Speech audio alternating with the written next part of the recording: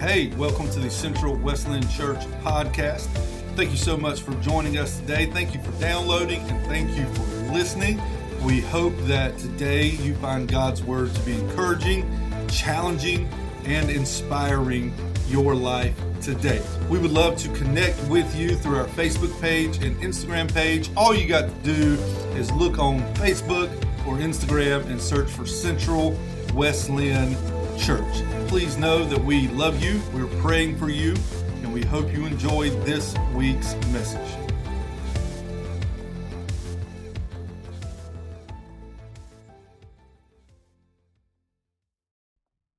If you have a Bible, turn to Genesis chapter 3. I will be there in a minute.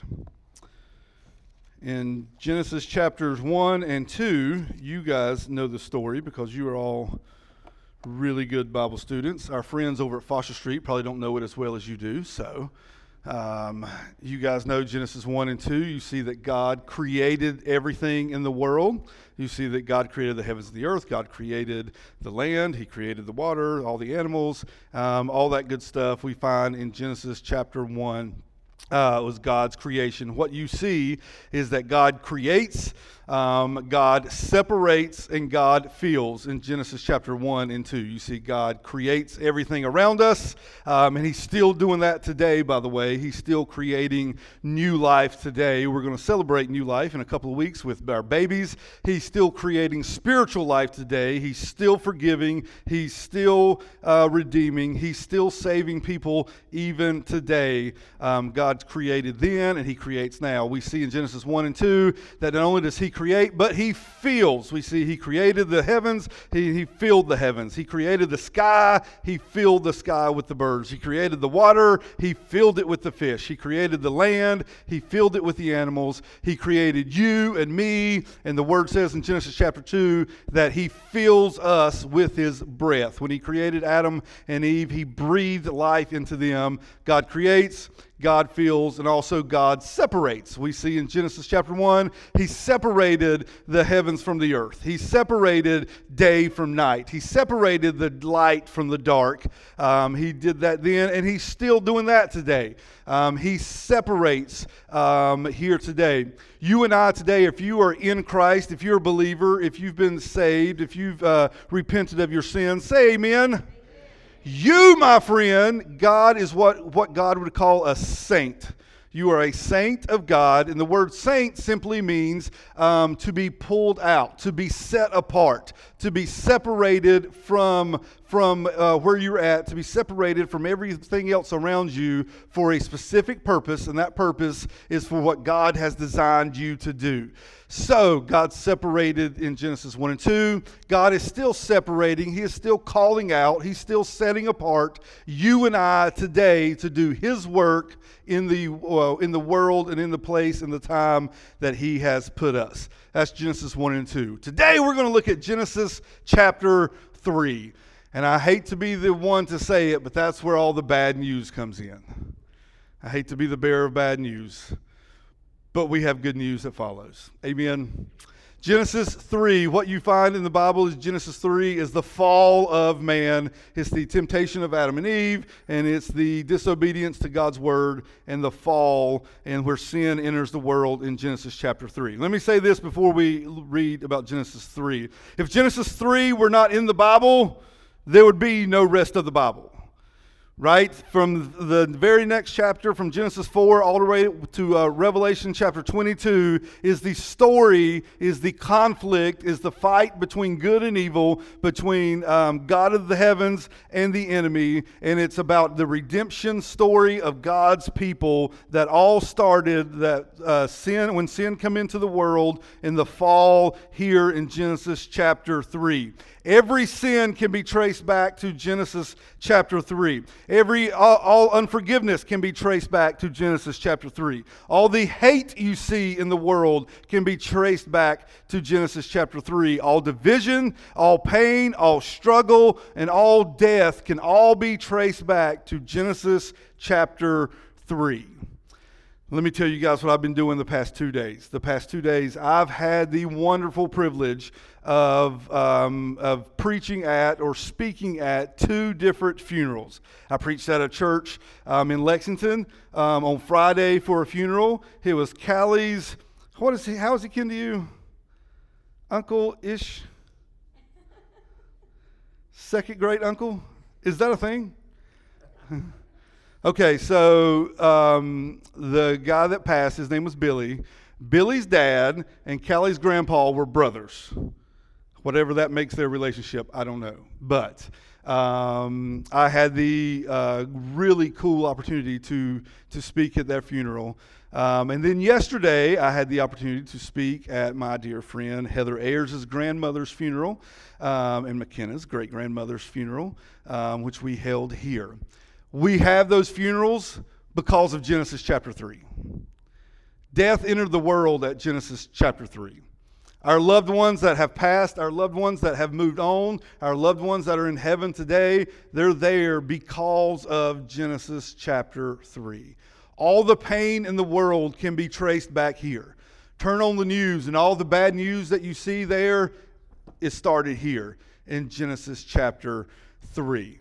Also in Genesis chapter 3 is when we are introduced to the serpent, what Genesis 3 Moses calls the serpent. John in Revelation 12 calls him the devil and calls him Satan. Jesus calls him the evil one and calls him the prince of this world. The Pharisee called him Beelzebub. Paul calls him in 2 Corinthians the god of this age and the ruler of the kingdom of the air. I call him the enemy because he's out to steal from us, he's out to kill us, and he's out to destroy you today. That is who we're up against, and that is what we see here in Genesis chapter 3. What I want us to do is take a few minutes this morning. It's not going to be long today. You may be walking out of these doors well before 11 o'clock, and everybody said amen. Oh, y'all want to stay later? Who said no? I saw a couple of head shakes no. That's okay. That's okay. I don't want to stay much later either, okay? So, all right, let's read here. I want us to look at the strategy. I want us to look at the tactics. I want us to look at what the serpent did, how he tempted Eve and Adam to disobey God's law. The past couple of weeks, we've been talking about temptation. I want us to look at how the enemy here firsthand uses temptation and how he got Adam and Eve to follow his word instead of God's word. So let's read Genesis chapter 3, verses 1 through 3 says this. Now the serpent was more crafty than any of the wild animals the Lord God had made. He said to the woman, "Did God really say you must not eat from any tree in the garden?" The woman said to the serpent, "We may eat fruit from the trees in the garden, but God did say you must not eat fruit from the tree that is in the middle of the garden, and you must not touch it or you will die." Now, if you've ever read Genesis chapter 2, you know that that's not exactly what God said. God didn't say a word about touching the tree. But the enemy deceived Eve. The enemy made her believe something that was not true, and it changed God's word to Eve, and Eve believed the lie and the deceivement that she got from the serpent. The first thing the enemy will do when he tries to tempt you away is to try to get you to doubt, or he will get you to change God's word in your life. Anybody like snow? Raise your hand. I'll be praying for you people. I am a summertime person. Give me the 95 and the 100% humidity over the snow any day of the week. I'll take 95 over 45 any day of the week. Thank you, Kenny. Thank you. I don't like the snow, man. I don't like wearing jackets. I like wearing flip-flops and shorts and T-shirts. I don't want to wear jackets and boots, and I don't want to fall down and get hurt, and I certainly don't want to drive in the snow, and I don't want to stay at home for 2 weeks and not be able to get out of the house. So those two things kind of work in conflict together. I don't like the snow. TJ loves the snow. He's been wanting it to snow for a couple years, and we haven't gotten a really good snow in a couple years. Praise God. And we're praying that we don't get one again this year. But TJ loves the snow. There was a few years ago, there was a threat of snow one Friday afternoon. I remember schools were already canceled just because of the threat of snow. And I remember I left the house early that morning to come here to the office. And TJ called me on the phone. And he said, Daddy, it's going to snow. I said, buddy, I hope it doesn't. He said, Daddy, it's going to snow. I said, TJ, listen to me. If it starts snowing, now he knows I don't like the snow. I said, if it starts snowing, I will come home and we will play outside for a few minutes. I heard this joker drop the phone and yell to Callie, Mom, Daddy said he can't wait for it to snow and he can't wait to get home and play outside with me. Which is not at all what I said. I said, I hope it don't snow. But if it does, I will come home and reluctantly play with you in the snow for a few minutes. What he heard was, Daddy can't wait for it to snow. He's ready to come home. He's ready to go play. That's basically what Satan did to Eve here in Genesis chapter 3. He deceived her into thinking that God said something that God didn't say. He deceived her into thinking that God said a command, that God made a law that God did not say. Look at how Satan went to Eve. He said, did God really say? Just by that one question, the enemy is placing doubt in Eve's mind on God's word. Did God really say that you can't eat of any fruit in the garden? Now, what Eve should have done was quoted exactly what God said to her in Genesis chapter 2, verses 16 and 17, but that's not what she did. When you see Jesus' temptation in Matthew chapter 4, you see him quote exact scriptures back to Satan to get him to flee and to get away from the situation and to flee from temptation. What you see here from Eve is she did not quote back the exact scripture that God told her in Genesis 2, verses 16 and 17. What she did was she was deceived by Satan's word. Satan got her to doubt God's word. And can I tell you today, he's doing the exact same thing to you today. Satan doesn't want you to believe what the word says. Satan don't care if you read it. You can read it all you want to. Satan has a problem when you believe it, when you trust in it, when you align your life to it. So what he will do is he will try to get you to doubt what the word says. He'll tell you things like this. Did God really say you have to forgive people? Like he probably meant that for like somebody who cuts you off coming up the road. He didn't mean that for someone who stabbed you in the back. He didn't mean that for someone who left you hanging. He didn't mean that for a mom or dad that didn't love you and take care of you as a son or daughter the way that you needed and deserved to be loved and taken care of. He didn't mean for you to forgive those people that lied about you. Did he really mean to forgive those people that hurt you physically, that hurt you emotionally, that lied to you? God really didn't mean for that to happen, right? Or he'll say things like this. The enemy will say, did God really mean for you to give and serve people? Like, did God really mean for you to give part of your income to the church? Like, does he not know, like, you have bills to pay, food to buy, people to take care? Did God really mean for you to take your extra time and give serving people who need some help? Did God really mean that? Or he'll say things like this. Did God really mean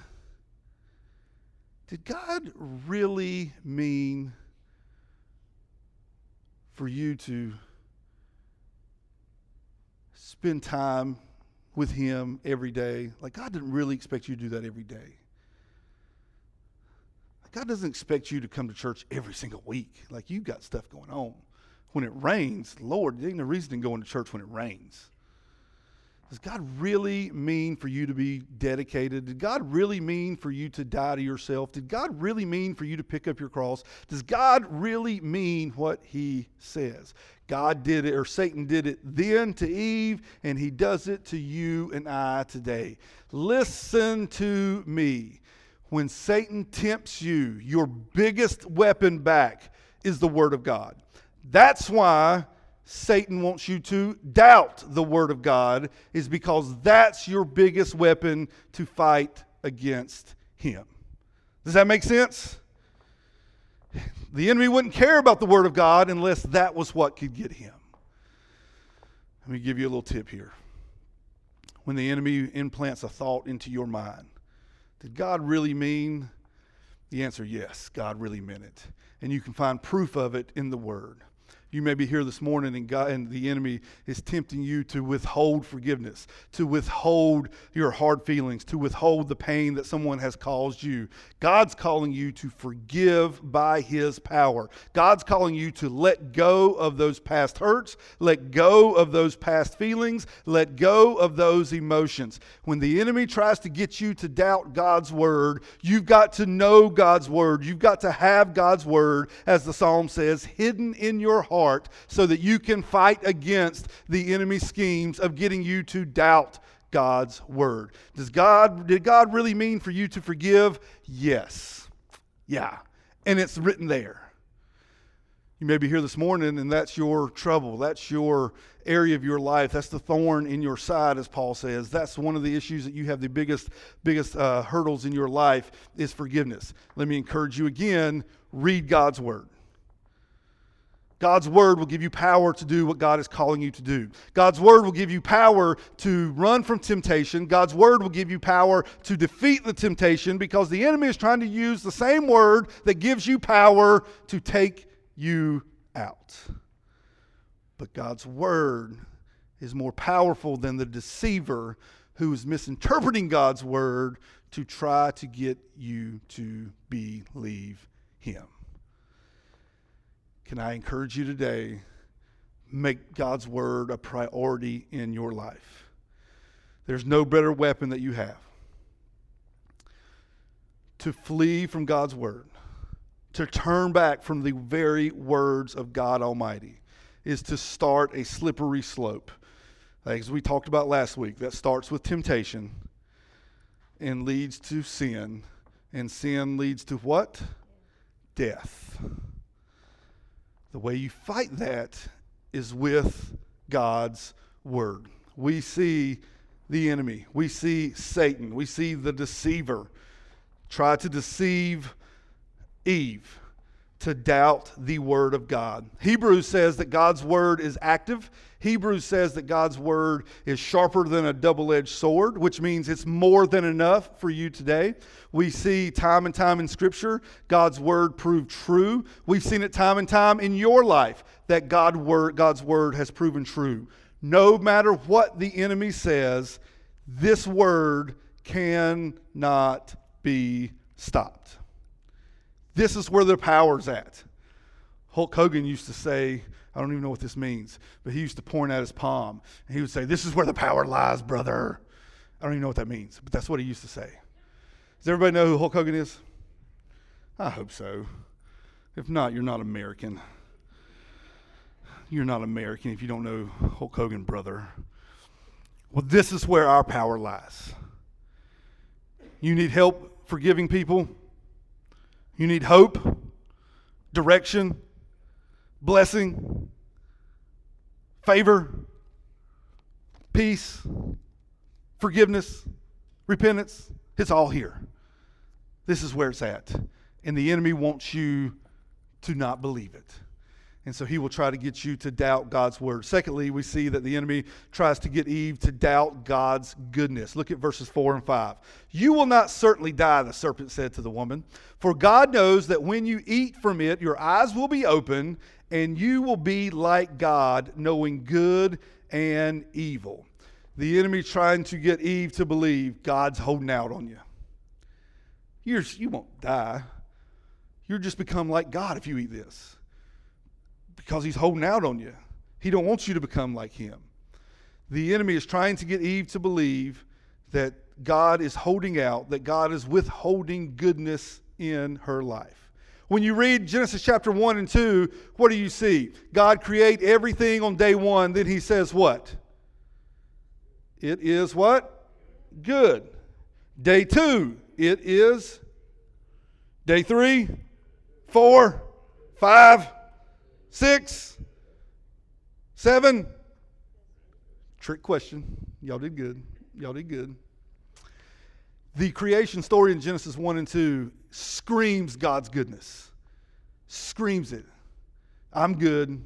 What I create is good. How I created is good. What I created for is good. God's goodness is seen all throughout Genesis chapter 1 and 2. What the enemy is trying to do is to get you and I today to not believe that God has our best interest in mind. And can I tell you, some days he does a really good job at it. And it looks like this. If God was really God, we would not be going through the things that we go through. If God was really as good as you think he is, you would not be going through the valley that you go through. If God was really as good as you claim he is really as good as the Word claims he is, as really good as churches all across the world claims he is, you would not be going through the hurt and the pain that you're going through today. The enemy will tell you that to make you question the goodness of God. Secondly, the enemy wants you to put your trust not in God's goodness, but wants you to put your trust in other things. And he does a really good job at this too. Need an example? I'll give you an example. For some reason, we like to put our trust in politicians to take care of us. Ain't happening. Ain't happening. We like to put our trust and our hope and our future in a piece of paper that's got a number on it that we keep in our wallet or we keep in a bank. Can I tell you something about both of those things? Anytime your trust is in a person for your purpose or your future or your hope, here's the deal. Those people are sinners just like you. Their thoughts, their lives are tainted by sin just like ours. They will hurt you just like we hurt people. They will lie to you just like we've lied to people. They will break a promise. They will misuse you. They will abandon you just like we've done the exact same things to people in our life. And so what happens is when we put our hope and our trust in these people instead of God Almighty, when that happens, when they fail, and they will fall, and we will fall because we are humans, then our purpose is lost. We have nowhere to place our trust. We have nowhere to point our purpose to, and we have no reason to live after that. When we put our hope and our trust and our faith in our money and our wallet and our pocketbook, here's the deal. That money's not going to be around forever. That money can be taken from you. You could lose it. Anytime your hope and your trust is in something or someone that can be taken or you can lose, you are in a bad place, because once that happens, and it will happen, once it does, you've lost your purpose for living. God's goodness is what points us, and God's goodness is the only thing that points us to a purpose and to point our trust to, because it is the only thing that will never leave us or forsake us. God's word, God's goodness is the only thing in all the world that will never be taken from you and will never get up and leave you. People in your life today, they may leave one day. God won't. When things get tough, there are people in your life that left you. God didn't. When things got tight, money ran out, God's goodness didn't. The enemy wants you to believe that God's holding back on you. And so when you believe that God's holding back on you, you tend to put your trust and your hope in something else. Can I encourage you? Don't. Don't. God's goodness is enough for you. We're told in 2 Peter chapter 1 that believers, that disciples, those that are in Christ, have everything that you need to live out a godly life. Everything that you need, you have available to you through God in heaven. Everything that you need. You're not missing anything. Some of you, well, listen, we all have different talents. We all have different gifts. We all have different skills and different abilities. So some of you are not the best speakers in the world. You're not the best talkers. Don't believe that God can't use you to fulfill His purpose here on earth, because you have everything that you need to live a godly life here. Some of you don't have a lot of money. Don't think that God can't use you to fulfill His purpose, because you have everything that you need, according to Peter in 2 Peter chapter 1, everything that you need to fulfill God's purpose and to live a godly life. That's how good God is to you. That's what the enemy doesn't want you to know. He doesn't want you to know that God's goodness has already given you everything that you need. You have it. And what you don't have, when you need it, God will provide it. We read in the book of Exodus, when the Israelites got out of Egypt and they're in the wilderness, they were hungry. God provided manna for them. Remember how He provided it? They woke up one morning, boom, it was there. And what was God's instructions? Take what you need for today, because tomorrow it'll be back again. You have what you need in your life today. And we trust that tomorrow He will provide all the more. The enemy does not want you to believe that God is good. The enemy wants you to believe that He's holding back on you. The enemy wants you to believe that God loves that person more than you because they have more than you. They are on a bigger platform. They got more people in their life. They have a bigger house. They got a couple more cars. Look how much more God loves that person than you. He's holding out on you. No. God's goodness is seen in a lot of different areas. But in Genesis chapter 2, God shows His goodness to Adam and Eve through His presence. The Bible says that God would come down from heaven and walk around with Adam and Eve. He would talk to them. He would hang out with them. And the Bible says in Genesis chapter 2 that God showed His goodness through His presence. In the book of Exodus, Moses was up on Mount Sinai when he was getting the Ten Commandments. He asked God to show me your face. God said, I can't do that, but what I can do is show you my goodness. And He hid Moses in the cleft of the rock. You guys know this story? Hid Moses in the rock. In the rock. And then the word says that His goodness passed by. God's presence passed by Moses while he was hidden in the rock.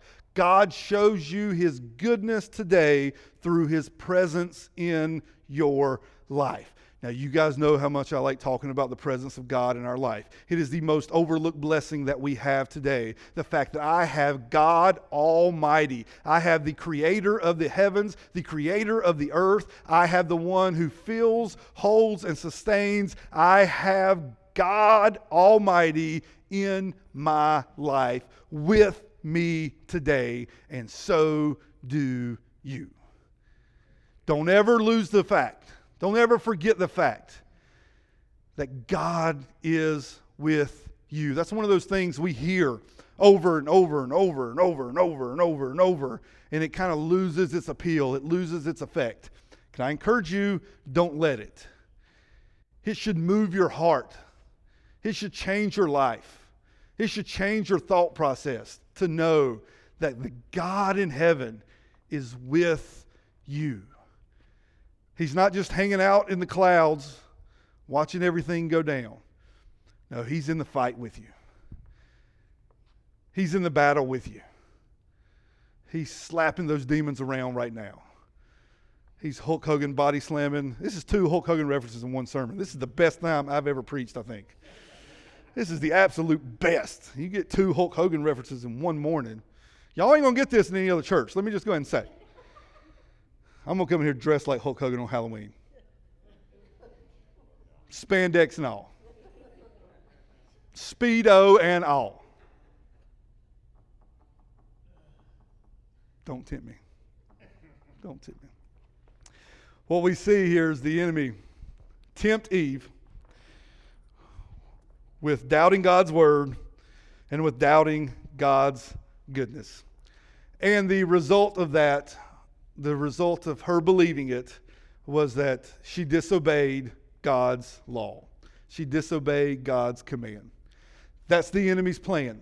That's his strategy laid out for you there in 2 points. Doubt God's word, doubt his goodness and his presence in your life, and it leads to you disobeying God's word. Now, one quick thing about this, and then we're going to wrap up. We'll be done.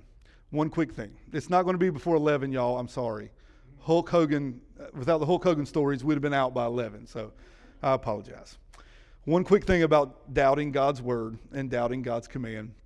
Adam and Eve didn't know it at the time, and lots of times we don't know it today. But when we disobey God's word, it not only affects your life, but it affects the people's lives around you. Adam and Eve disobeyed. Thousands of years later, we're here paying the price. We're here because of Genesis chapter 3. Our hearts are broken because of Genesis chapter 3. We find ourselves with sin in our life because of Genesis chapter 3. We find ourselves dealing with death because of Genesis chapter 3. Because of their disobedience, you and I today are feeling the effects of of the temptation and the sin in their life. And the same is true for us today. When we disobey the word of the Lord, it not only affects you, but it will affect the people around you. I had a friend of mine years ago, back in the mid-2000s. His name was Ben. Ben was a youth pastor at a church in High Point. Ben was a friend of mine. We played ball together. He was not that good. He was a good Tar Heel fan, though, but he was not that good at basketball. He thought he was really good, but he was not that good. But Ben was a nice guy. Ben could sing. Ben was a really good singer. Had a bad attitude sometimes, but he could sing pretty good. Ben was a youth pastor at a church in High Point, and one day his church had a school connected to it, and so he asked me to come over and to speak at their chapel service at their school. And so I went, spoke, he sang, he led the music, I spoke. When I left, I went to the Carolinas Diner there on Eastchester in High Point. When Ben left, he went to a 15-year-old young lady's house to where her dad found out, and you can imagine what happened after that. So Ben wound up spending years of his life in prison. Ben made a bad decision. Ben disobeyed not only worldly law, but God's law, God's word, and God's command. Ben had 2 young boys. I think they were like 3 and 5 at the time. Can you imagine how their life was affected by that decision? Ben had a wife. Can you imagine how her life was affected by that decision? 2 weeks later, I found myself having to have meetings with our district leadership, having to have meetings with our church leadership, and having to have meetings with parents of students in our group, questioning me about what happened and wanting to make sure that that was not going to happen in my life. Ben didn't realize that what he did then not only affected him, but it affects a lot of people around him. And the same is true for you. When you disobey the word of the Lord,